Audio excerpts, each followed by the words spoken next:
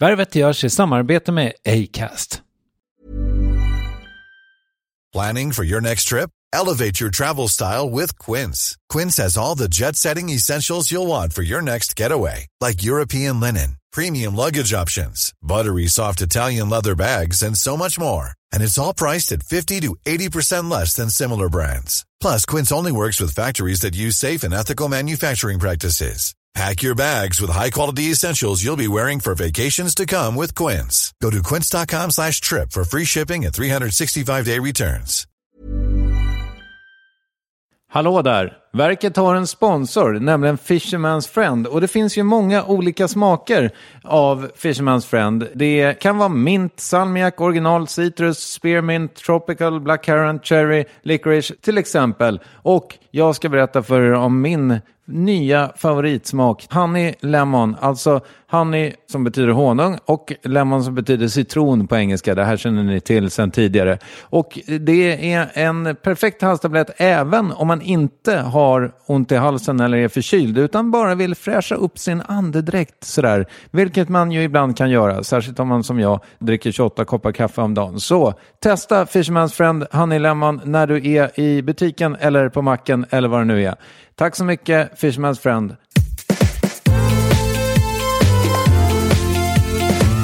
Du ska alldeles strax få lyssna på en liveinspelning från Kalkladan i Bungenäs på norra Gotland. Och det här är alltså en av 5 verket-kvällar. Och verket är ungefär som värvet, men det utgår från ett verk. Jag hoppas du gillar det. Nu kör vi. Varsågoda.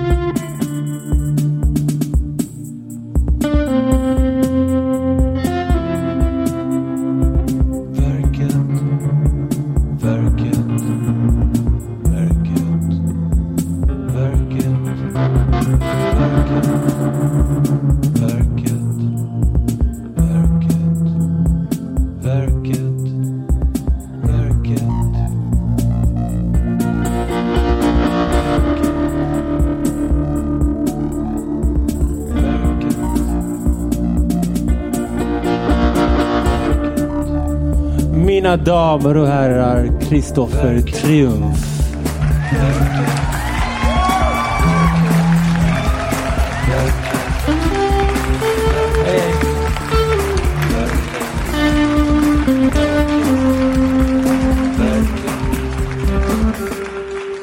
Tack Tobias Fröberg, Gotlands främsta musikproducent. Tobias är mitt husband här i sommar och han kommer alltså vara med alla gånger som verket körs. Och nu vill jag att ni ska vara medvetna om att det här är en podcastinspelning så ingen kan röra sig överhuvudtaget. Gå inte till baren, gå inte på toa.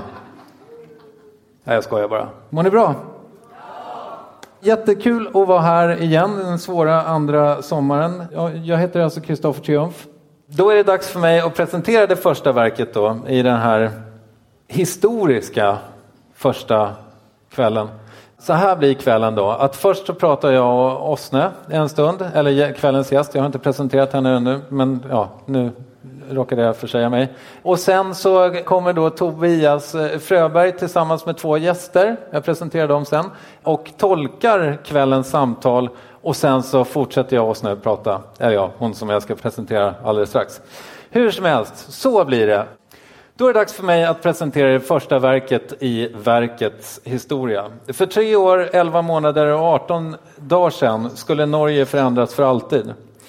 Totalt dog 77 människor under eller i sviterna efter terrordåden i Oslo på Utöja.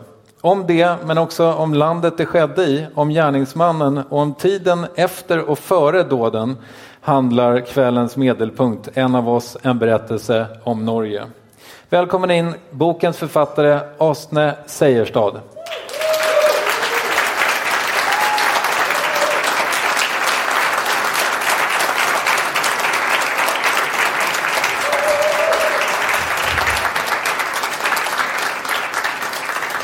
Hej! Hej! Hej! Är det här första gången du är på Gotland? Jeg var her for, da jeg var 7 år. På sykkeltur, telttur med mine foreldre, og så Pippihuset og Visby, og lurte hele tiden på om vi var innenfor eller utenfor muren i Visby. Det det jeg husker veldig godt. Men jeg har aldri vært her så langt nord. Vad tycker du om det? Det fantastisk. Hvilke landskaper. Det helt, og for et sted dette jeg bare, kom gjerne igjen. Ja, vad härligt. Du är välkommen. Du, det här är kanske en ofin fråga till en så långväga gäst. Så långt är det inte, men ändå. Vem är du? Jeg journalist og forfatter. Du kommer från Norge, om ni undrar varför de pratar konstigt. Ja. Går det greit? Følger dere med? Går ikke for fort, eller nei? Og jeg har vel... Lite snabbt går det faktiskt. Ok. Nei, jeg har vel alltid hatt en utferdstrang da, fra Norge. Så jeg har reist mye i mitt liv, bodd veldig mange steder, studert mange språk, og arbeidet og lest og skrevet fra verden egentlig, og ofte fra ganske urolige plasser, ganske konfliktfylte steder, og har forsøkt å lete etter mennesker. Jeg tror kanskje det det viktigste å si fra mine bøker, at det hele tiden en søken etter, men hva det felles menneskelige her, eller hva et liv her? Jeg har kanskje lett mer etter likheter enn forskjeller. För oss i Sverige så blev du känd för den stora massan i början av det här millenniet när du som nästan enda journalist på plats rapporterade från Irak och Afghanistan i TV. Men varför blev det utrikesjournalistik för dig? På en måte litt tilfeldig, fordi at jeg trodde jeg skulle bli forsker eller statsviter eller diplomat. Veldig glad for at det ikke ble i hvert fall det siste. Vadå, det verkar asglassigt. Veldig tråkig, tror jeg. Aha. Ja. Men man får gå på fina kalas men altså det ikke parkera hur man vill. Du kan sikkert, altså, jeg tror ikke det en liten ting, tror jeg, i jobben. Jeg tror kanskje det som jeg vil synes tråkigt at det har en veldig lang tidshorisont, og verden blir ikke nødvendigvis bedre. Altså du, som diplomat så skal du forsøke å få til forsoning, og få til at konflikter løses, og reise og megle, og i hvert fall som norsk da, at man har et sånn ønske om å være en fredsnasjon og fredsmegler. Og så tror jeg, fordi du må hele tiden jobbe med det helt formelle, jeg tror det veldig frustrerende at ting går så langsomt. Men jeg nok en fri sjel da, for å gå tilbake til første spørsmålet. Altså, det med å være journalist og forfatter, du bestemmer selv hva du vil skrive om, du bestemmer selv når en bok ferdig, hva skal den handle om. Så å si at jeg kan godt bruke lang tid og ha mye tålmodighet med meg selv, men da bestemmer jeg det selv. Så det jeg veldig glad for at ikke jeg har en sjef som i verste fall liksom staten, som du må være diplomat for. Hvis jeg gjør en skandale, så det går bare ut om meg selv. Kvällens samtal ska kretsa kring de här dryga 500 sidorna som vi har emellan oss här. På samma sätt som jag frågade dig vem du är, även om jag vet svaret lite på den frågan och även på den här som jag ställer nu. Men vad är det för bok vi har här? Den har en undertitel, alltså den heter ju En av oss. Och så har den en undertitel som heter En berättelse om Norge.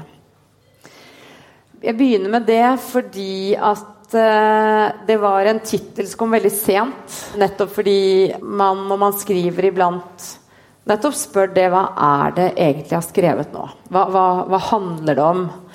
Og fordi det jo handler om den tragedien som skjedde i Norge nå snart 4 år siden, og med alle de aspektene, med gjerningsmannen, med offrene, med det samhället som vi, han vokste opp i, så var det å prøve å finne en titel som omfattet alt dette. Og da var det veldig vanskelig, fordi veldig mange titler ble sånn Den norske tragedien, Den norske terroristen, En terrorist blir til, altså, ikke sant? Alt ble sånn så mye mot han. Og så var det da hvor jeg også, mye av boken handler også om offrene, for å finne ut ikke bare hvorfor endte Breivik opp på Utøya, men hvorfor var alle disse ungdommene på Utøya? Hva slags øy det? For det jo ikke en tilfeldig valgt øy, et tilfeldig valgt sted. Men at de ikke bare blir sånne tilfeldige ofre, men at de også har en historie. De født, og de barn, og de blir ungdom, og så stopper det opp. Men at det på en måte blir, så var det en av redaktørene mine som sa noe om at hun snakket om Breivik og sa noe om at han var jo en av oss. Og jeg tenkte sånn, oi, en av oss, ja kanskje det en slags titel, som jo litt kontroversielt på en måte, fordi i Norge så har vi også veldig ønsket å distansere oss fra ham og si at han syk, vi friske, på en måte. Men så tenkte jeg også det ble feil, fordi at, ja, men det handler jo bare om han. Og så tenkte jeg mer på det, og når man leser boken, så skjønner man jo at noen av disse ungdommene, de jo i hvert fall en av oss, ikke sant? Både de som født og oppvokst i Norge, det noen innvandrere der, som deres høyeste ønske var å bli en av oss i Norge. Så det på en måte en titel som, selv om i Sverige veldig ser det ut som det om han, fordi han på forsiden, så det skal være om, liksom, det kom fra oss, det om, det kunne vært, ikke sant, det kunne vært hvem som helst, men det spiller liksom på hele boken, og derfor også den undertitelen, en berettelse om Norge. Så det det boken handler om da. Du har ju skrivit 4 böcker innan det här som utspelar sig i Afghanistan, Serbien, Tjetjenien. Och du har berättat det tidigare att du ser världen som din arbetsplats. Ju längre bort desto bättre nästan. Och så därför så tänkte du inte skriva om det här först. Men ändå så gjorde du det. Och jag vet att du har fått frågan förut. Men varför skrev du den? Det tok lang tid, og akkurat som du sier, jeg tenkte at det ikke var noe for meg, fordi at Norge var liksom ikke mitt arbeidssted. Og jeg jobbet jeg hadde en kontrakt for Newsweek om å dekke den arabiske våren. Det var jo 2011 når den startet. Så jeg hadde den våren vært i Egypt og i Libya og i Syria og Emiratene og rundt omkring i den arabiske verden. Så var jeg hjemme når dette skjedde, og jeg husker jeg fikk en telefon fra hun som da var sjefredaktør i Newsweek, Tina Brown, som sa, "Get me anything you can on that man." Ok, ja vel. Så begynte jeg liksom å jobbe litt med det, og slo sammen en artikkel til Newsweek, en lang artikkel, og intervjuet Stoltenberg, norsk statsminister, og Siv Jensen, leder av Fremskrittspartiet, og andre aktører i den historien om Norge. Og så tenker man at man har gjort en stor artikkel og ferdig med det. Så da dro jeg til Tripoli og ble der en stund, kom tilbake, dro tilbake til Tripoli, startet en bok om Libya og flyttet inn i et nabolag i Tripoli, i fattigmanns arbeiderstrøk der, og begynte på en bok. Og så fikk jeg en ny henvendelse fra Newsweek da mot våren året etter, om jeg kunne dekke rettergangen i Norge. Og så tenkte jeg, ja, men det jo fint, da kommer jeg meg hjem. Hadde du barnen der hjemme? Ja, de var hjemme. Altså, jeg var jo litt frem og tilbake da. Ja. Men de har jo en far også, så jeg hadde ikke noe dårlig samvittighet for det. Altså. Nei. Neida. Men i hvert fall så ble jeg spurt om å dekke den, og akkrediterte meg, fikk en plass, sitter da klar for at dette skal starte. Det har gått 9 måneder etter udåden. Og blir liksom slått i bakken på dag 1. Jeg tror vel jeg egentlig ble slått i bakken først bare ved å se gjerningsmannen, for da hadde vi jo ikke sett ham før. At det hadde en sånn effekt at du blir helt, jeg vet ikke om jeg skal beskrive, jeg har jo ikke beskrevet, det jo en bok uten meg selv, så jeg kan sitte her og fortelle alt som ikke i boken liksom, men man ble jo helt litt sånn lammet av, altså han har en veldig iskald utstråling, og så selvfølgelig, du vet hva han har gjort i tillegg, så at det blir liksom dobbelt, og denne hilsen hans, og måten han svarer på spørsmål, så du blir litt satt ut av det, og hele tiden sitter og tenker på det han har gjort, og så det også, der sitter du da i den rettssalen, som inndelt etter, ikke sant, første rekken sitter det tegnere, rettstegnere og sånne ting, og de viktigste kommentatorene. Så sitter det pårørende, anhøriga på svensk, mammaer og pappaer, besteforeldre, søsken.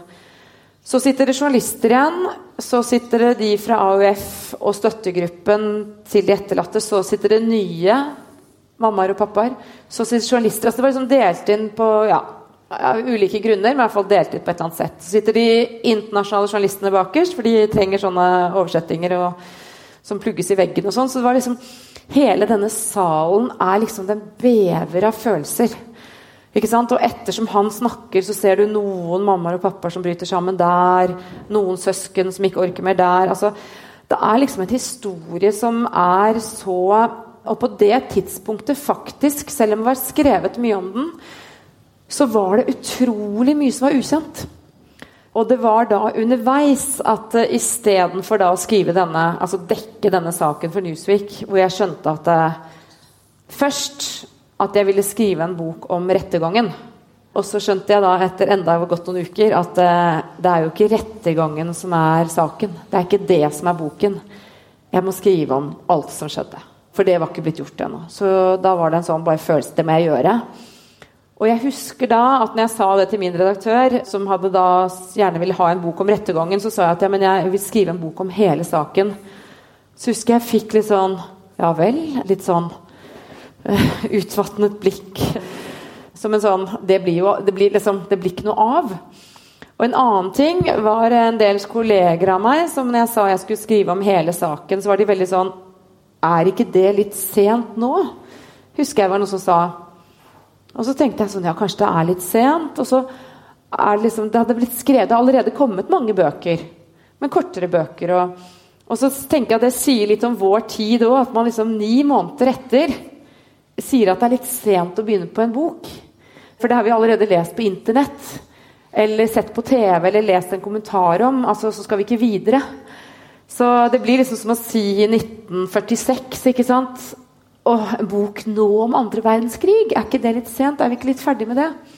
Så, og det det også godt henne mange sa I 1946. Fordi da jo kanskje også mentaliteten det at man skal videre, man skal bygge landet, altså I hvert fall I Norge da, som var, ikke sant, hadde vært okkupert I 5 år, at det var liksom, legg det bak oss, bygg landet, bygg opp igjen samfunnet. Men det jo fremdeles annenhver bok I Norge I dag handler om andre verdenskrig. Jeg vet ikke hvordan det I Sverige, men det liksom noe vi ikke blir ferdig med. Men uansett, det var litt sent å begynne da, men jeg tror også at det var litt...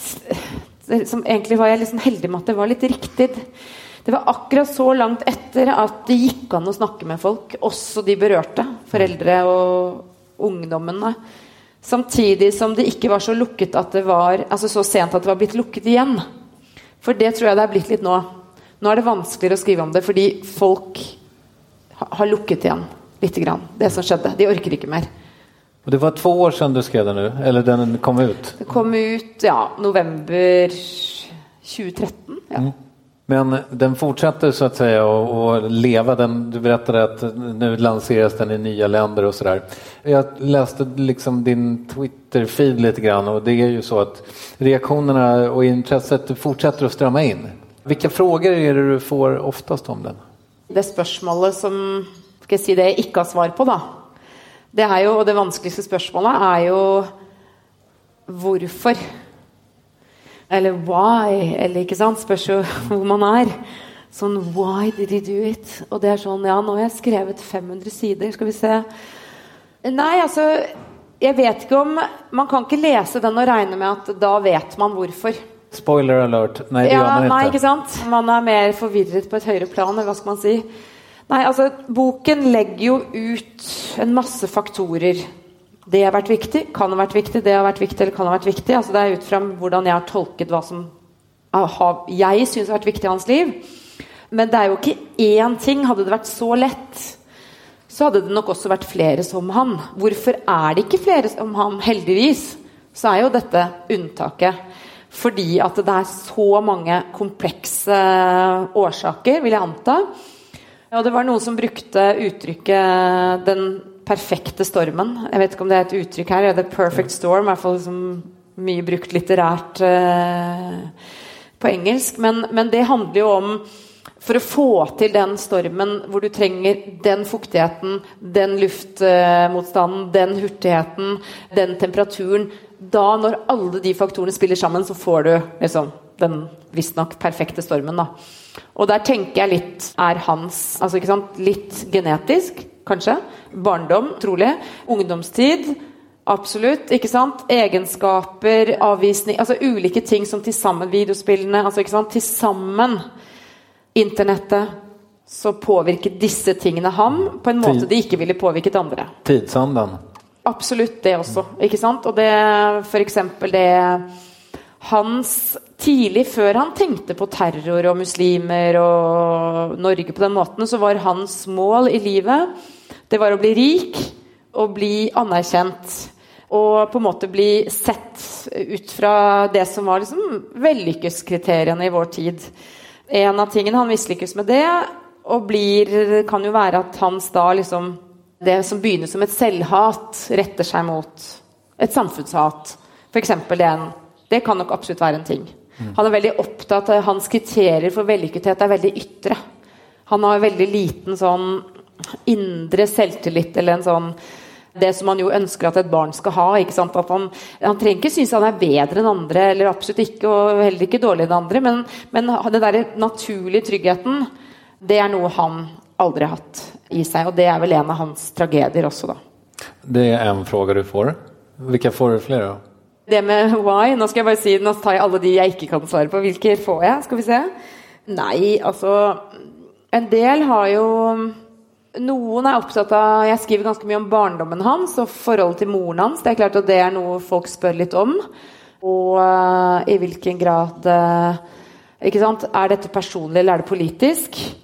Det psykologi? Eller det altså en protest? Og det noe med at vi ligger i det grenselandet hele tiden med han, og jeg kan jo ikke nå si, selv om jeg har lurt på det, liksom, hvem gjorde han det for seg selv egentlig, for å bli berømt eller beryktet, eller gjorde han det for å endre Norge? Jeg kan ikke sitte og si at han gjorde det for det ene eller andre. Jeg vil fastslå at han en politisk terrorist, absolutt, på grunn av målene han valgte, og på grunn av manifestet han skrev, så ikke dette en tilfeldig skoleskyter, eller en som bare skal liksom, hva skal man si, hevne seg på sine egne nederlag. Men det jo absolutt, han tar regjeringskvartalet, statsministerens kontor, hvor da statsministeren ikke var den dagen, og de unge sosialdemokratene på Utøya. Så han jo helt klart en politisk terrorist. Just det, Stoltenberg jobbade hemma den dagen. Men du, hvilke frågor får du ikke?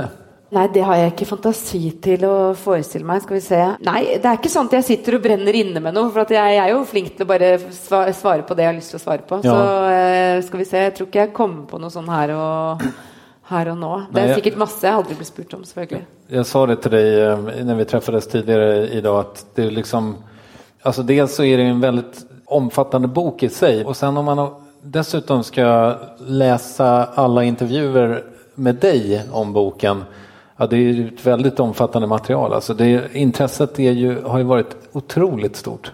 Det ingen fråga, men jag säger det bara. Jeg tenker jo at faktisk da jeg var ferdig med boken, så var det sånn, det høres kanskje rart ut å si det, men da var jeg faktisk fornøyd.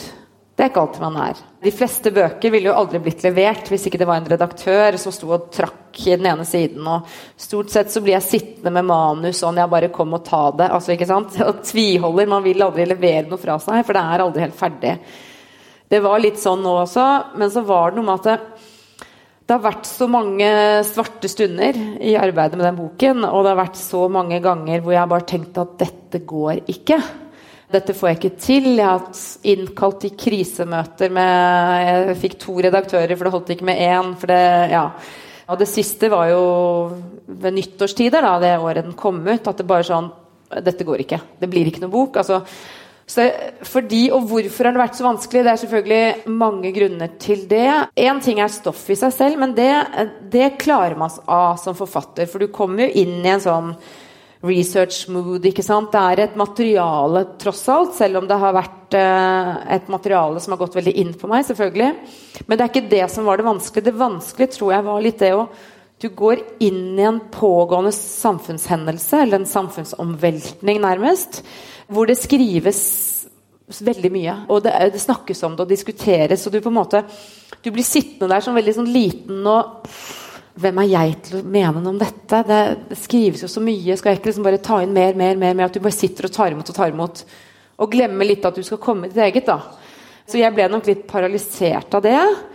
Förundersökningsmaterialet var 20 000 sidor.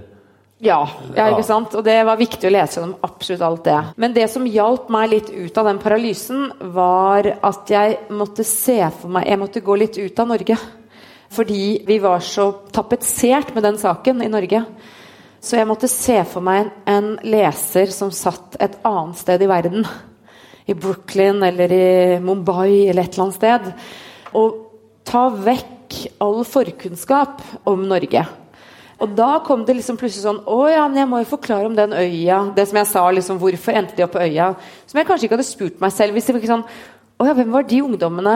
AUF, må jeg forklare AUF, og så må jeg forklare øya, og så må jeg forklare sosialdemokratiet, så må jeg forklare 70-tallet, 80-tallet og 90-tallet, litt sånn som dere sikkert har hatt i Sverige, ikke sant? Den utviklingen vekk fra folkhemmet og sosialdemokratiet og Arbeiderpartiet som vi har hatt da.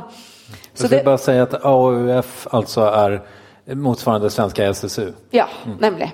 Men det at du måtte, jeg bare nullstilte meg da. Og da løsnet det litt når du måtte begynne fra scratch, og da er det faktisk også norske som har sagt at det var en sånn, at det har blitt en sånn utrolig fin skildring av historien, for det er skrevet på en litt sånn utenfra og inn-måte, ikke sant? Som du sjelden leser om Norge, fordi who cares? Det er veldig sjelden vi blir skrevet om, og det er vel kanskje også derfor den fungerer, som du har lest, ikke sant, resensjoner i utlandet, fordi den forutsetter ingen kunnskaper overhodet om Norge. Så det løsnet litt, og så skal jeg bare liksom si det siste om når jeg liksom, i forhold til det spørsmålet om at det har gått bra. Det viktigste for meg, kanskje tror jeg nå, er at den fungerer for unge mennesker. Og det er jeg så glad for at jeg leser det nede i 13-14, de er få tallet da, for det er jo tung lesning, både fordi den er lang og fordi at den er tungt stoff for så vidt. Men at det er veldig mange, jeg får veldig mye mail fra unge mennesker. Og det som jeg tenker er viktig med det, er at nettopp det at historien går så fort, ikke sant? Når jeg har vært på videregående skoler nå, de som er 16 nå, de var 12 da det skjedde. Neste år var de 11 år da det skjedde. Om 2 år var de 10 år. Om 3 år var de 9 år. Da er det fint at det finnes en bok som går gjennom alt. At ikke liksom foreldre blir spurt av barna sine, hva skjedde egentlig den dagen? At de ikke da sier, gå på nettet, det står så mye bra på internett, masse om den saken. At det går liksom an å en bok som jo er liksom dokumentert og ettergått og korrekt, i hvert fall har den ikke blitt korrigert ennå, så det vil jeg anta da mindre og mindre risiko for at det skjer. At det er en beretning som ungdom kan lese og få en forståelse av den saken. Så derfor håper jeg liksom at den rett og slett får et langt liv da. Så det var det med at når jeg sa jeg var nøgd, var det at jeg hadde ikke trodd jeg skulle få det til da. Hur många intervjuer är den baserad på, vet du? 1000 kanskje, altså jeg har ikke telt, men det er bare for eksempel bare rundt noen av offrene, en gutt som heter Simon, bare rundt han så har jeg sikkert intervjuet 40 stykker, og det handler litt om som også er vanskelig da, det er å skrive biografien til ungdom som blir 18 år, helt vanlig ungdom, altså ofte liksom over middels engasjert, over middels aktive, men stort sett veldig vanlige.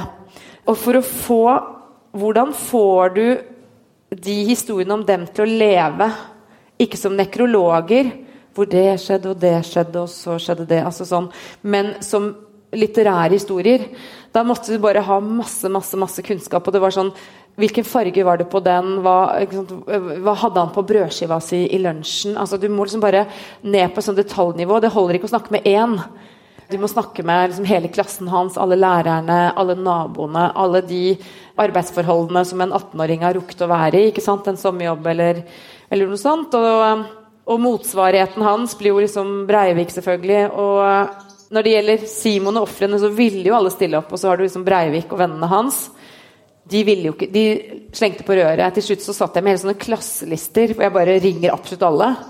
Finner navnene på det klassebildet, søker i telefonkatalogen, finner nummerne til 90%, begynner å ringe. De fleste bare sånn, ferdig med han. Orker ikke, aldri ring meg igjen. Altså, så hvis du regner det som et intervju, da, jeg vet ikke om det kan egentlig regnes. Men det var viktig det også. Det var viktig å få avvisningene, hvor du forstår den berøringsangsten til Breivik I Norge bare ved å ha gått I samme klasse som han på ungdomsskolen. Bare det å ha sittet da på en pult et stykke unna, eller hatt gym med han, hva vet jeg, så det ekkelt. Det var I hvert fall stemningen da, og sånn det vel litt ennå, at det veldig, for de aller fleste så det veldig frastøtende. Ja, precis. Du berättar I boken också att de närmsta vännerna fick du inte prata med egentligen. Nej, eller de slängde på rör. Och, ja. Och du berättade också att när du första gången fick ett brev från honom så kände du äckel liksom. Hur det då när du har skrivit en 500 sidor lång, alltså när du fullkomligen har vältrat I hans liv? Ja, det var interessant det å få det første brevet, så fikk jeg noen flere brev senere. Nettopp av den første grunnen som du sier, at da forstod jeg det med hvorfor de slengte på røret. Altså, de orket ikke ha hatt noe med han å gjøre. Når jeg fikk det brevet som var sånn, først så måtte jeg jo gå en prosess med meg selv, skal man intervjue en terrorist. Og så ble det litt sånn, I denne boken, I den settingen, jeg journalist, så kunne jeg rettferdiggjøre for meg selv, ja, jeg vil ha hans versjon. Da hadde jeg jo hørt på han 10 uker I rettegangen og lest de 20 000 sidene. Men jeg ville ha mitt eget møte med han. Og sendte da et brev, for det sa advokaten hans at jeg skulle gjøre. Han kunne ikke formidle intervjuforespørsler, så send et brev til han I fengselet. Og så gjorde jeg det, så visste jeg en ting, og det var at han hadde lite penger. Og det som gikk mye på det budsjettet han fikk 10 kroner dagen eller et eller annet sånt, det var frimerkebudsjettet, for de koster også 10 kroner. Så han kunne liksom kjøpe et frimerke eller 2 på en dag. Så da hadde jeg lagt ved en sånn frankert konvolutt med min egen adresse på. Og så gikk det et år. Og så en morgen så skal vi på dagis med barnet. Og så det da min eldste sønn som åpner brevlådan og tar ut posten og sier, mamma, brev!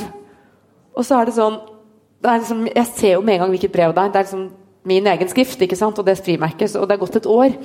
For det liksom bare tar det, håper han ikke merket noe, legger det vekk, følger på dagis, kommer tilbake igjen, plukker det opp og setter meg ned og begynner å lese. Og det sånn, kjære Åsne, jeg har beundret deg siden 2003. For du får helt sånn, det var en sånn følelse, jeg ble sånn kvalm rett og slett. Og så kommer det, så endrer han tone da etter hvert, og jeg ser på deg som et rovdjur, og du kommer til å stikke meg, har noen andre, så jeg vil ikke snakke med deg, og han var veldig sånn avvisende, så han var veldig sånn schizofren på en måte i skrivningen da. Men da, tilbake til spørsmålet, så skjønte jeg det der, at du får et fysisk ubehag rett og slett, ved bare å ha fått et brev da, eller å ha kjent han liksom. Men hvordan det har vært å skrive en hel bok, så det litt det som jeg nevnte med at du får en sånn, du blir tross alt, og heldigvis, en researcher, akkurat som en advokat som representerer noen, eller det blir kanskje feil sammenligning, for de skal jo faktisk innta det perspektivet. Men jeg har vel på et vis, ja, altså, det både og, for jeg har også hatt i skriveprosessen mange sånne perioder hvor jeg var skikkelig sint og forbannet på han som jeg skriver om. Og det handlet om når jeg skriver om de fantastiske, helt fantastisk vanlige ungdommene som han drepte uten å kjenne, ikke sant? Som han bare, som hadde en fremtid og som drømte om å en gang komme til, liksom sparte penger for å reise til New York eller reise USA coast to coast. Altså de hadde sånne drømmer som de fleste av oss får oppfylt, ikke sant? De hadde ikke svære drømmer om å bli statsminister, men de skulle liksom, så var det jo politikere også som skulle endre Norge sånn, et lite tag, ikke sant? Få billigere bussbilletter for ungdom, eller altså, de hadde liksom en veldig sånne, de var helt fabelaktige folk.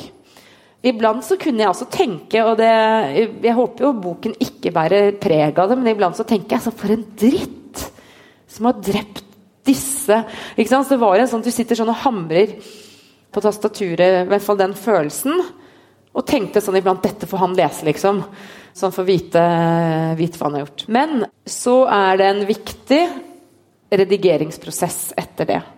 For sånne ting mener jeg ikke skal skinne gjennom en bok.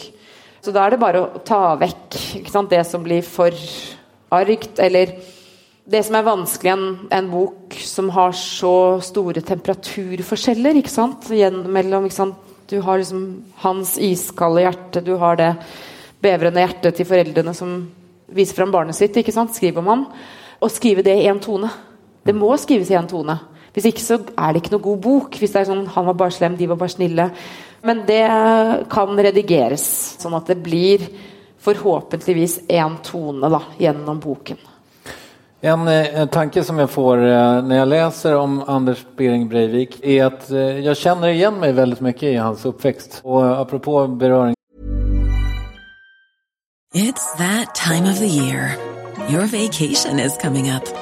You can already hear the beach waves, feel the warm breeze, relax, and think about work. You really, really want it all to work out while you're away.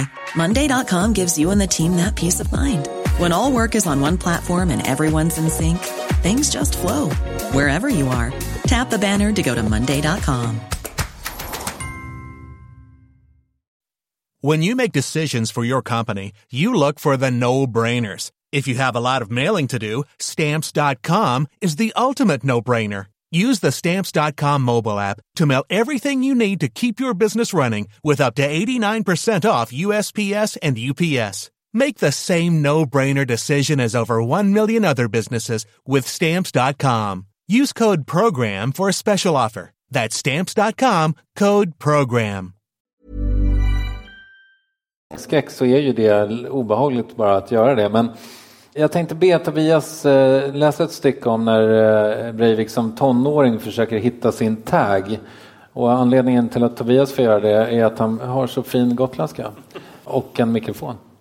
Ju mer man skrev sitt namn, desto mer blev man sitt namn. Han hade beundrat de stora grabbarnas signaturer runt om i stan. Bort med vardagens Anders, in med taggaren. Namnet skulle säga något om vem man ville vara, skilja ut en från mängden, det vill säga. Det blev en figur från det tecknade Marvel Comics.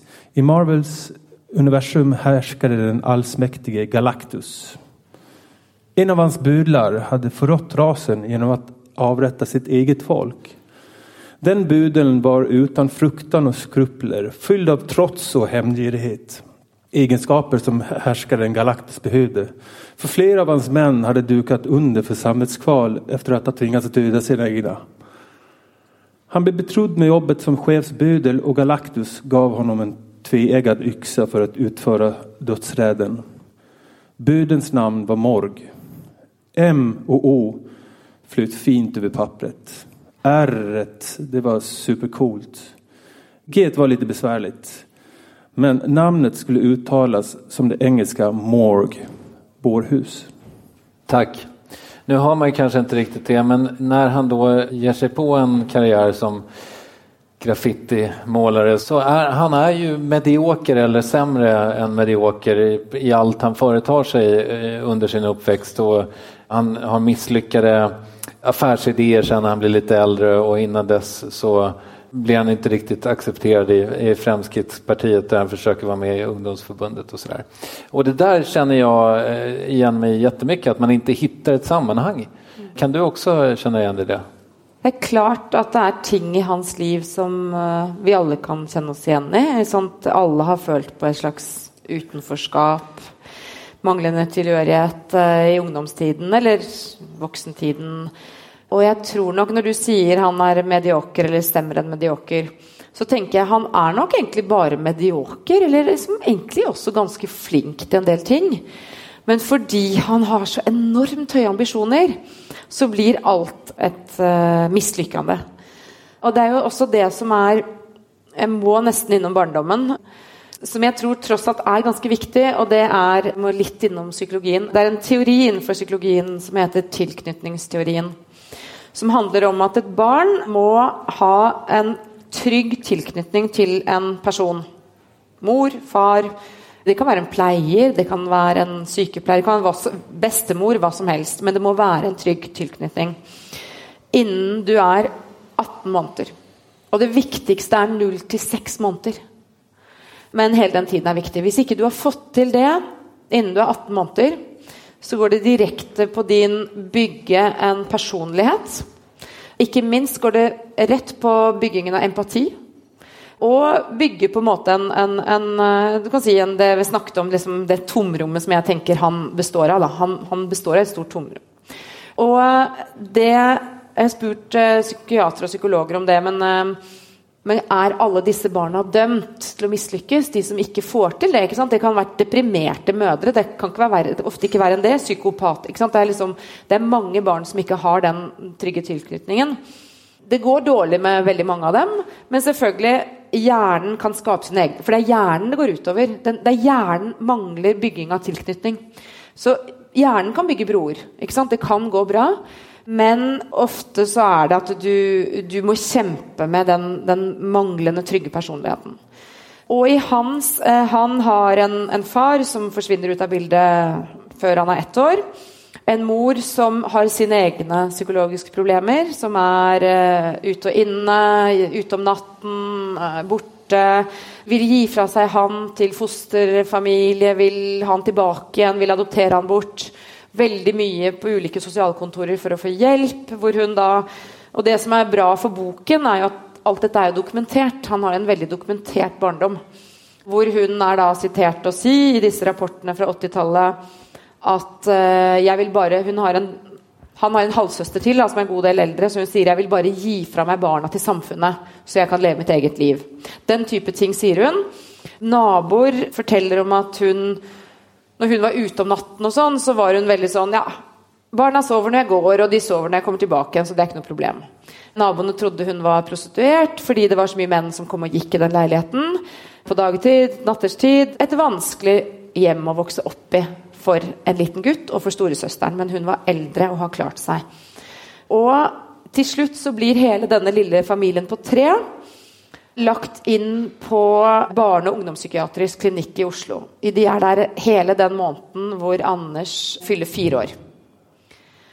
De rapportene har lesning i dag, fordi der den klare anbefalingen fra psykiaterne dersom denne gutten ikke blir tatt fra sin mor, så frykter vi for en alvorlig skjevutvikling.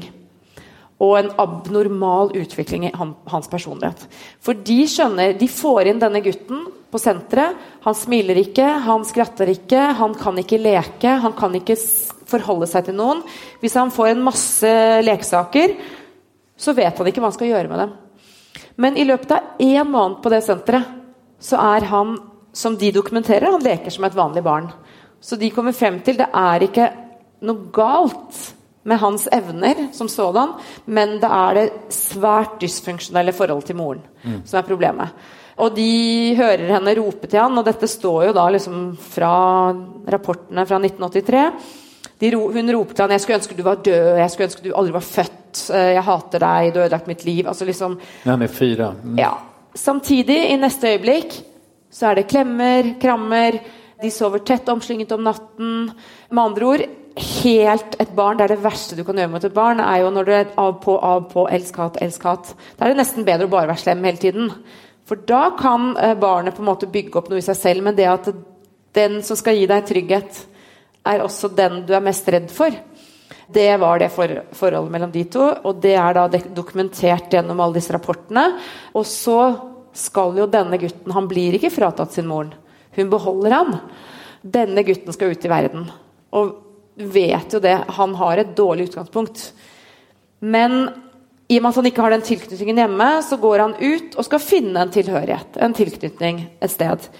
Og da det noe med at hvis han bare hadde nøyd seg da med å være en del av gjengen, eller være mediokker, vært en av de andre. Nei, han skal bli sjefen for gjengen. Han skal bli sjefen for taggerne. Han skal bli sjefen for Fremskrittspartiet. Altså, og det mislykkes han i, for han har ikke de evnene. Han ingen leder. Han kunne vært en del av gjengen, men det aldri bra nok. Han vil liksom skinne overfor den grå massen. Og bare avslutningsvis, da, for dette jo liksom litt sånn, apropos, en av oss, det handler om oss også, at et barn trenger beundring, og et barn trenger anerkjennelse. Først og fremst, hvem det viktigst fra? Jo, fra sine nærmeste. Fra mamma, pappa, bror og bestefar og hun i barnehagen. Eller, ikke sant? Det trenger et barn, men når den ikke får det, så må du søke en anerkjennelse ute. Og da, I hans tilfelle så skal jo til slutt verden se han, ikke sant? Han begår jo disse drapene for å bli sett. Ja. Ja, jag hade gärna velat prata mer om det här, men jag tror vi av tidsskäl måste hoppa fram lite i historien. Och i boken så, för att då göra någon slags kronologi, så kan man väl säga att i, vad kan det vara, 28-27 års åldern så börjar han isolera sig mer och mer och han flyttar hem till sin mamma. Och i boken så beskriver du hur han går från att spela World of Warcraft och Call of Duty till att börja hänga på nätforum. Och vissa recensenter har kritiserat dig för att det går så snabbt i boken från det att han är nättroll till att börja skriva ett politiskt manifest och då till att skriva till verket med ett av de värsta terrordåden i Europas historia. Kan du känna igen dig i den kritiken någonting? Ja, absolutt. Men hvor lang skal en bok bli, liksom? Altså, det mange steder man kunne sagt det går litt snabbt her og der. Et sted må du liksom bare... Ja, du må stort sett liksom... Det som jo viktig i en bok jo nettopp, som man jobber mye med, tyngdepunkten, at det ene kan ikke bli så langt hvis noe annet så kort, selv om selvfølgelig alt en utvelging. Men en annen grunn til akkurat det vel også fordi at dette jo noe av det vi vet aller minst om. Og kanskje noe av det mest interessante, eller når var det han ble terrorist? Når gikk han fra å være eremitt, eller netteremitt, til å planlegge en terrordåd? Det skjer jo i løpet av de 5 årene når han bor hjemme hos moren sin. Fra han 27, og til han 32, hvor han da leier seg en gård, og endelig kan få kjøpe den gjødselen han trenger for å lage en bombe. Og han har sin versjon av det, som jeg ikke helt stoler på, den delen av historien, for han rekonstruerer livet sitt hele tiden. Men det den versjonen vi har, jo hans versjon, ingen andre versjoner, for han snakket ikke med noen i løpet av de årene. Så det ene kapitlet som heter «Velg deg en verden», som handler om World of Warcraft, hvor jeg måtte prøve å leve meg inn i hvordan det å sitte og spille et spill 16-17 timer i døgnet i år etter år. Når du 27 år og flytter hjem til moren din, altså, ikke sant? Snakk om mislykkenhet da, ikke sant? Men i hvert fall, du velger deg en verden, og da det noe med, dette vet vi ingenting om, og jeg som forfatter kan ikke skrive noe vi ikke vet. Det jo en bok som helt rent dokumentarisk, og når jeg skriver hva Breivik tenker, så det basert på det han har fortalt i vitnemål, eller i rettssaken, eller til politiet. Men det bare minner meg om, altså, hvordan skriver jeg om hvordan det å sitte på nettspillet? Det klart, vi har en del medspillere som har fortalt hvordan han var, men det som jeg husker, jeg bare endte opp med å starte det kapitlet som heter «Velg deg en verden», det var et godt sted å være. For jeg tenkte, det må jo være innenfor et tolkningsgrunnlag da. Altså, det må det ha vært for han. For da har han mislykkes i alt, og tapt alle pengene sine, og tapt alle vennene sine, og tapt alle posisjoner. Og så flyr han inn i det der. Og det som politiet vet, ut fra å overvåke hans nett i etterkant, at de kan se hvor mange timer han var på hvilke nettsteder til enhver tid. Så det først det bare World of Warcraft. Si 3 år da, og så, eller 2-3 år, og så det litt mer andre nettsteder, masse forskjellige, men så blir det mer og mer klart at det nettsteder, det kunne også være kjendis.no, som et, selvforstående hva det handler om, det kan også være sånne nettsteder, men så det mer og mer det mørke nettet, ikke sant, med anti-innvandring, anti-muslimer, fascistiske steder, nynazistiske steder. Så politiet har jo en logg på hvor han til viss tid, og der det en gradvis overgang. Det kan jeg skrive om. Men jeg kan jo ikke vite hva som skjer inni hans hode. Så for da det bare blitt litt, hva skal man si? Da kan du ikke bygge ut det. Hvordan skal jeg bygge ut det da? For det kan jeg jo ikke vite, så da må du bare at den dagen var han der, så begynte han å lese det. Og så det vi vet, innkjøping av våpen, hvordan skjedde det, hvilke andre ting har skjedd, ikke sant, opp mot så jeg har bare prøvd å finne alt jeg kunne funnet, og hvis der hvor noen synes det går for kjapt, så det fordi der hadde jeg ikke mer. Vi ska strax få en musikalisk paus kan man väl säga, men innan det så tänkte jag bara att vi kort ska Tala om det här ofattbara som hände den 22 juli 2011. Och du beskriver ju då den så noggrant. Hur orkade du skriva det? Alltså det är extremt väl detaljerat. Jeg tror det viktig med detaljer om det som skjedde den dagen, 22. juli, for å unngå konspirasjonsteorier, for å unngå spekulasjoner og rykter, og hva var det egentlig som skjedde. Fordi at der hvor det på en måte et mørkt, svart rom med det kan vi ikke snakke om, det for ille, eller sånn, da vil man begynne å få konspirasjoner, og var han egentlig alene, og hvem var det, lot han leve noen, eller altså, hvem var det, hvordan opererte han der ute, var han en sadist, eller var han bare en kald morder uten på en måte, altså følelseskald da, i motsetning til en som nyter å drepe. For eksempel, noe som interessant var at 23. juli allerede, så var det i avisene fullt av oppslag om at han gikk rundt og lo, skrattet, og at han hadde hørt på musikk og på en måte var liksom, ja, digget å være der, og at han gikk rundt og skrattet. Og det var på en måte en historie som da varte helt inn til rettegangen, om at han med andre ord bildet en sadist. Og så blir jo dette var et viktig spørsmål for forsvareren. For eksempel, var han gal eller var han ikke gal? Forsvareren ønsket jo at han skulle være ikke gal. Fordi det ønsket Breivik, å bli sett på som en politisk morder, ikke som en galning.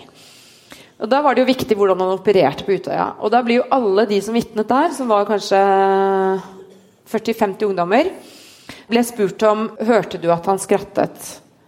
Og da var de alle... Eller skrattet han? Ja, mente alle.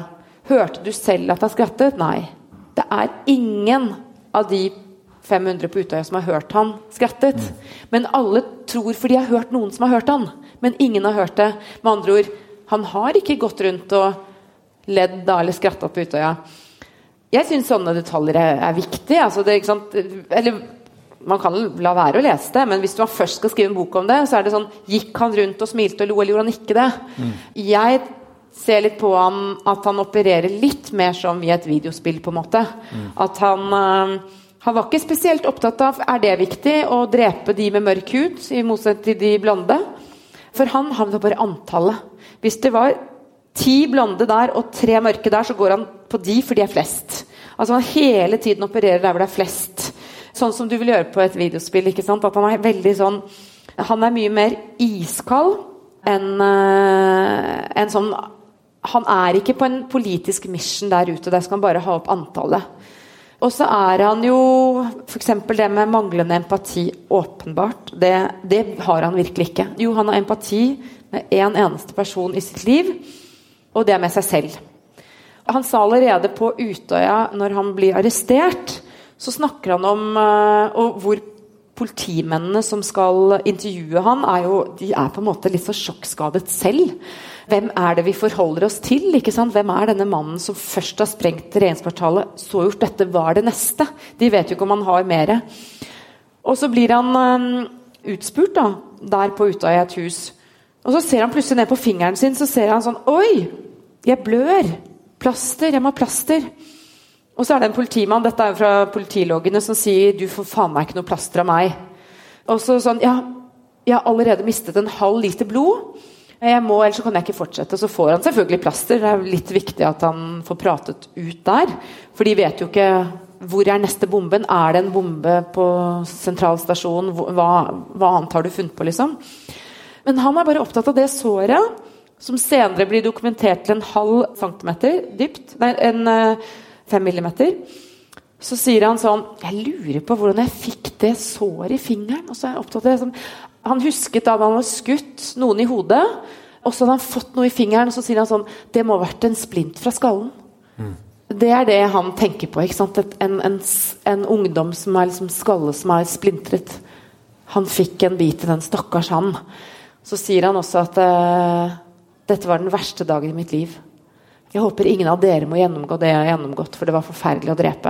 Så han skal liksom snu politimennenes sympati med han selv. Altså det på en måte, det ikke til å fatte, men det også viktig, ikke sant, at i forhold til de som faktisk studerer da, en morders syke, så detaljer og konkrete detaljer på alle plan, så er det faktisk viktig. Og en siste ting om det er hele den boken ble sendt på gjennomlesning til alle involverte. Alle foreldre som har omtalte barn, selv om barna ikke har navn i boken. Nettopp av, ikke sant, hvordan er det for dem å lese dette her? Og de hadde fullt mulighet til å trekke barna sine ut av historien, endre på det. Og det var ingen som endret på en bloddråpe, en sekvens, ingenting. Og grunnen til det er at hvis det er noen som vet nøyaktig og har mardrømmer om det om natten, hvor den kulen gikk inn i mitt barn, og hvor den gikk ut, eller hvor den ble splintret opp inn i kroppen, eller hvor den ble sittende igjen, og har tanker som går i hodet. Tenk hvis mitt barn hadde gjort sånn, sånn, sånn. Tenk hvis han hadde gått bak steinen, løpt opp skrenten, satt seg opp i et tre. Altså, de er detaljorienterte, ikke sant? Så hvis det er noen som vet nøyaktig hva som skjedde på Utøya, så er det foreldrene. Visst. Så det er ikke dem man... Hvis man skulle beskytte noen, så er det jo dem, men de vet det. Och då må vi andra också orka läsa det. Det är otroligt stark läsning och också väldigt frustrerande att läsa om själva insatsen. Vi hinner tyvärr inte prata om den nu, för nu är det, vi är ju på scen här och jag har ju det här fantastiska husbandet Tobias Fröberg. Han är dessutom förstärkt nu, så jag tänker att välkommen upp Tobias Fröberg, Sara Riedel och Viktor Skokic.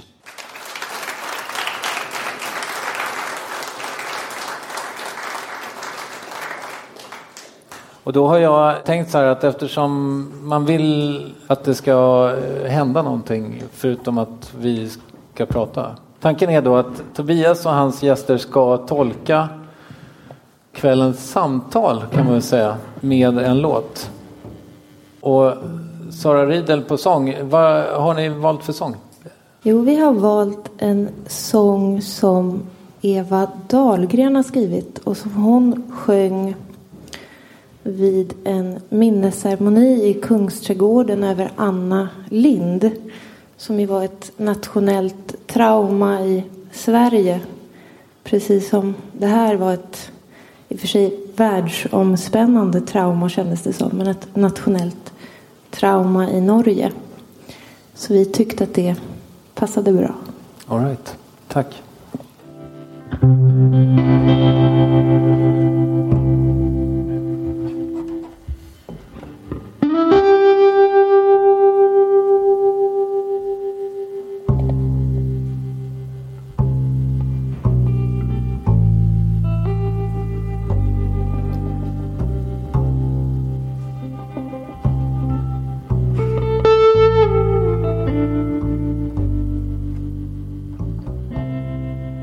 Det bor en ängel i mitt rum. Hon har sitt bo ovanför mitt huvud. Hon gör mig lugn. Och hon viskar till mig allt det jag säger dig.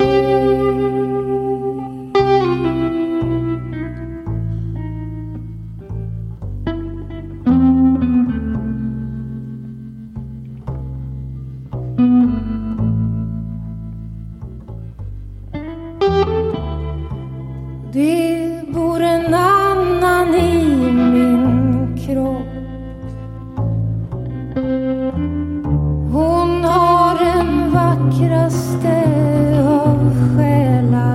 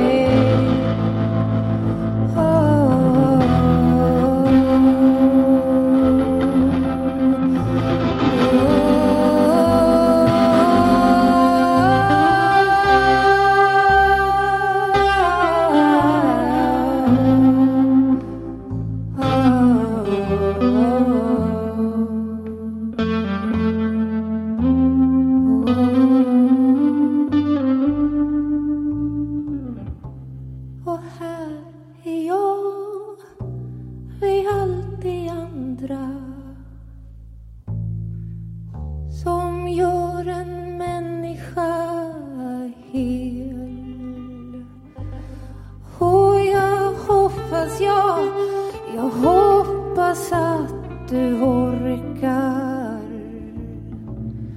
och att ängeln i rummet det är henne som du ser.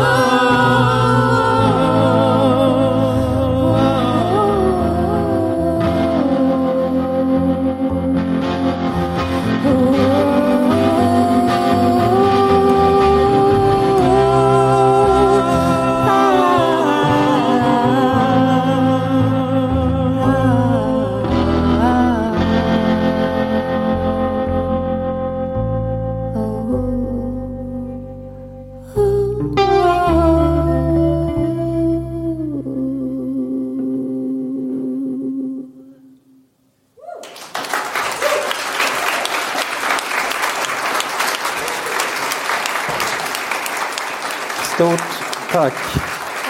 Och Tobias, du är med mig under alla verket Åsne. Apropå husbandets tolkning, hur är det för dig? Förknippar du din bok med någon musik? Nej. Nej. Ikke det jag kom på. Det här är ju kanske inte du ska behöva stå till svars för, men har du någon teori varför Sverige bevakar Norge så lite? Nej. Men unnskyld, jeg har ikke hatt noe. Det blir veldig bra sesjon. Nei, eller hvorfor? Nei, vi er jo lillebror da. Er vi ikke det? Altså, det har alltid vært sånn. Jeg husker da jeg var liten, så var det sånn, det var de som hadde svensk TV, og de som ikke hadde det. Det var liksom klasseforskjellen da. Vi hadde jo ikke TV over hodet, selvfølgelig. Okay. Så etter hvert så fikk vi en gammel svart-hvitt TV. Men jeg husker de som hadde svensk antenne da. Da kom de og hadde sett sånne morsomme ting på lørdagskvelden med, hva heter det, de to? Magnus og Brasse. Ja, var det de het? Albert og Helbert. Ja, de der, ja. Og den typen. Så det, da, altså, det tror liksom alltid Sverige, liksom, og selvfølgelig alt, i hvert fall snakker min oppvekst da, ABBA og Volvo og Saab og, ja, dere liksom alltid vært storebroren. Men jeg kan leve godt med at dere bevaker. Det er viktigere ting å bevake enn Norge da, ærlig talt. Det er jeg helt veldig komfortabel med. For håper dere bevaker andre ting i stedet for.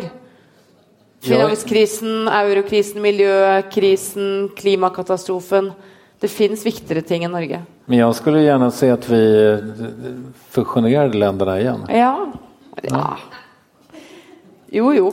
Det kanske, ja. När vi pratade inför den här intervjun så sa du att du kanske inte hade något bra svar på den här frågan. Men jag ställer den ändå, bara för att jävlas. Nej, men kan man prata om ett före- och efterdådet när det gäller rasismen i Norge? Ibland så är det fint att kunna svara, när jag är ikke-historiker, men att svara som en historiker, det är för tidigt att si.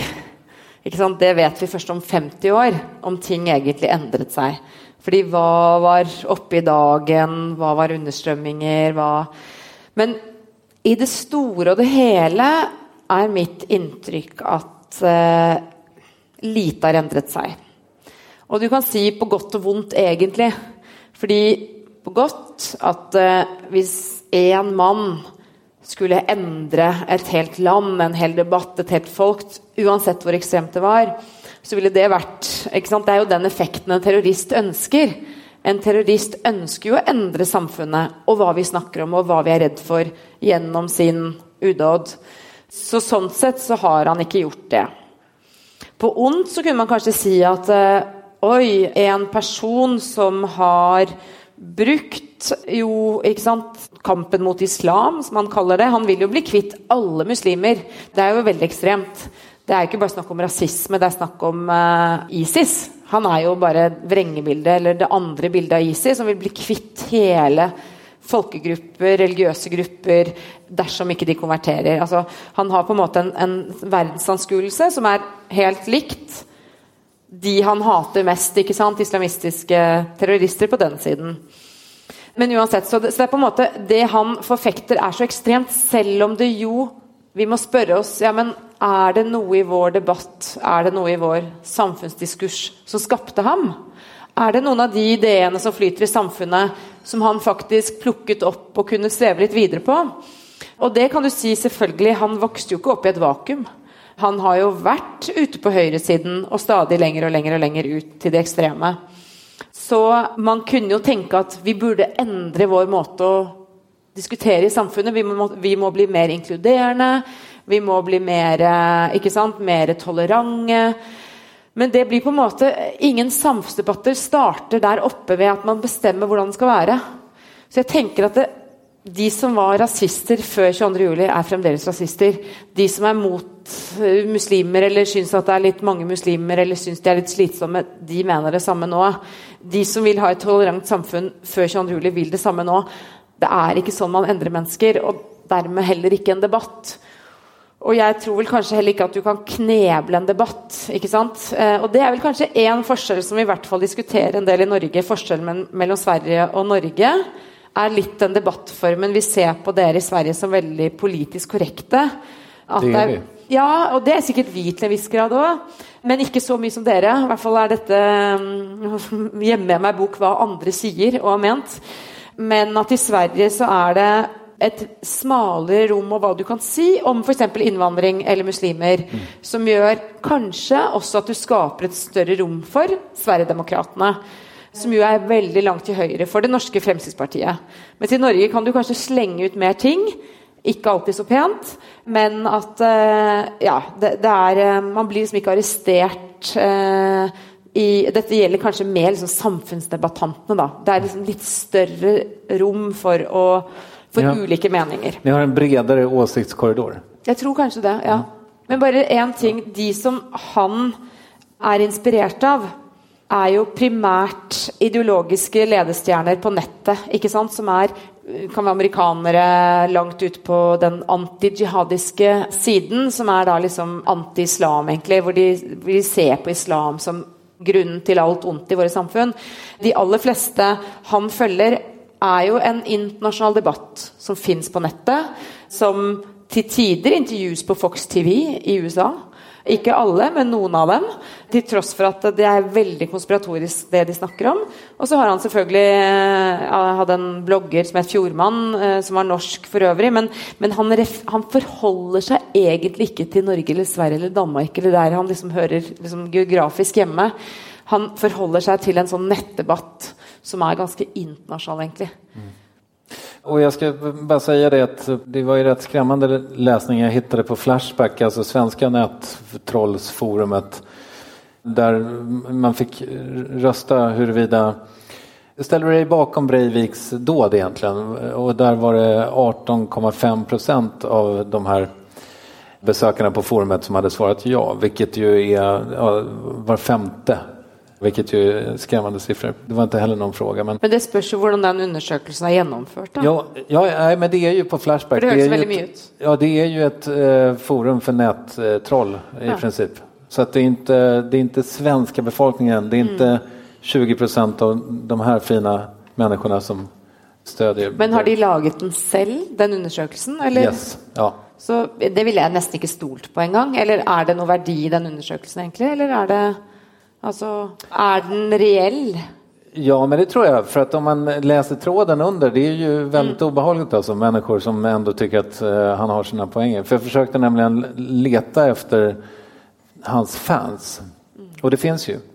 Men jag tror att de tallene, selv blant de nettrollene i Norge, tror jeg ikke du ville funnet i Norge. Det som litt interessant med, eller interessant, altså det vi snakket om, det med frastøtene. Altså, i Norge så tror jeg liksom blant, uansett hvor du befant deg, så ble det for mye. det ble for hardt. Og noen spurte seg jo kanskje hvis han hadde skutt i en moské, altså, da ville de kanskje støttet det. Men det ble... Så jeg tror nok liksom Norge som nasjon ble så rammet at de tallene tror jeg du vanskelig hadde funnet der. At du allerede her har en større mulighet I hvert fall til å distansere deg fra... Mens I Norge så var det liksom nesten alle kjente til noen som kjente til noen som var der, eller som var rammet, eller som var I slekt med, eller... Absolut. I intervjuer efter att boken kom ut sa du att du inte visste om Breivik hade läst den. Är det fortfarande så? Nei, nå tror jeg faktisk... Eller han har nok lest den nå, fordi at... Jeg fortalte jo det at når jeg satt og skrev, så tenkte jeg blant sånn, han skal lese dette her, han skal faen meg lese om de menneskene, eller de ungdommene, de fantastiske menneskene. Og så var det sånn, når jeg var ferdig med boken, så fikk jeg en forespørsel fra hans advokat, om vi kunne sende en bok til Breivik. Og da var det sånn, det siste I verden jeg ønsket var liksom hans fingre skulle lese på de greiene der, på de sidene. Så liksom, vi sendte aldri noen bok til fengselet. Og så husker jeg fikk en ny forespørsel fra advokaten hans om vi vennligst på sånn papir kunne sende en bok til hans klient, sånn. For jeg tenkte sånn, det koster vel kanskje mer for den advokaten I timehonorar å fabrikere sånne brev enn å bare kjøpe den. Altså jeg bare orket ikke tenke på at jeg skulle sende til han, kunne han ikke bare gå og kjøpe den? Og sendte vi den fremdeles ikke. Så fikk jeg en håndskrevet brev til frøken Seierstad. Kan de vennligst, det var sånne store bokstaver på ruteark, kan de vennligst sende meg en bok? Dette min adresse, Anders Behring Breivik, postboks. Ikke fengsel, men bare postboksadressen, da, som det virker som bare en vanlig postboks. Og da var jeg liksom fremdeles sånn, stakkars har han ennå ikke fått noe, ikke stakkars, feil. Har han ingen som har fått gitt han noen bok ennå, men jeg bare sånn, nei, jeg orker ikke forholde meg, jeg ble så ferdig med han liksom, orket ikke forholde meg til den. Så endte det med at forlaget bare sendte en usignert bok til advokaten, så fikk han gjøre hva han ville med den, liksom. Så har jo da Breivik I etterkant funnet ut at han sitter jo ganske ensom der I fengselet. Så han vil begynne å se folk. Og da sendte han ut brev til forskere på høyreekstremisme og fascisme, og det landskapet hvor han plasserer seg. Og sa at han gjerne ville bli studert. Og han hadde jo blitt studert, det jo hans hode som har blitt studert I retten, ikke sant? Blant psykiaterne.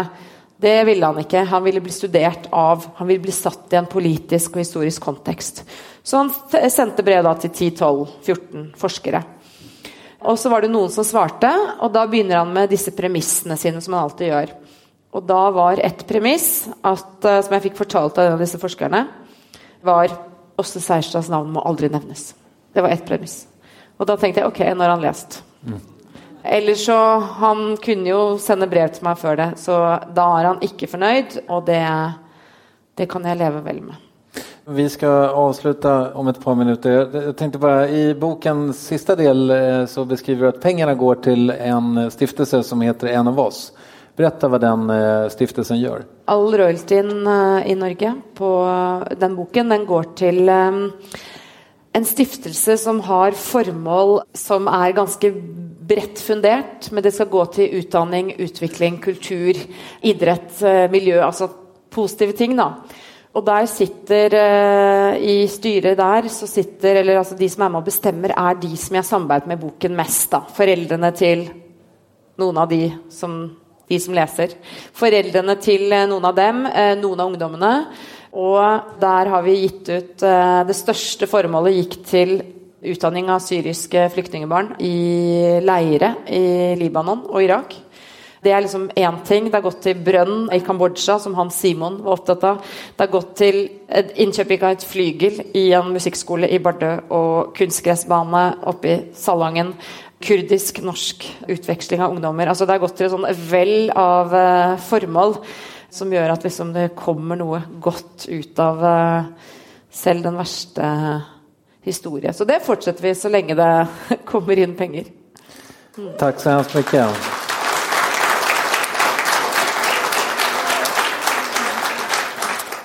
Du har varit här för att prata om din bok. Det har varit väldigt intressant. Tack så hemskt mycket. Jag skulle bara avslutningsvis vilja fråga dig om du vill rekommendera en annan bok till våra lyssnare och besökare?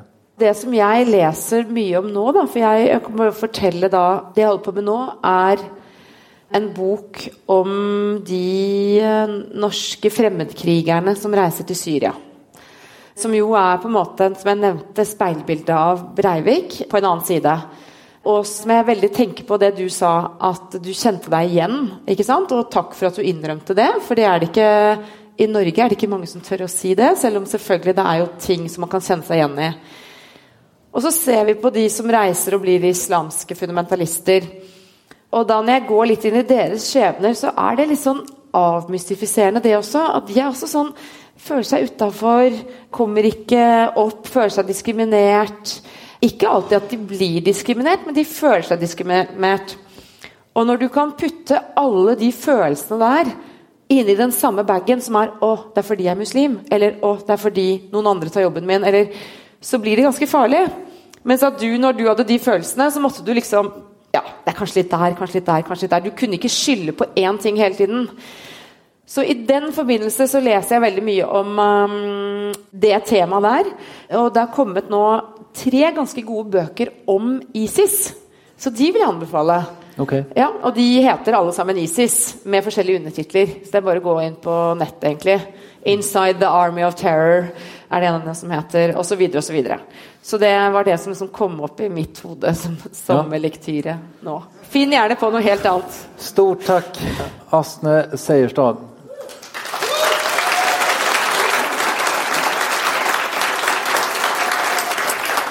Hej då, och tack också till Sara Riedel, Viktor Stokic och Tobias Fröberg och Peter som ger ljudet. Hej då! Tack.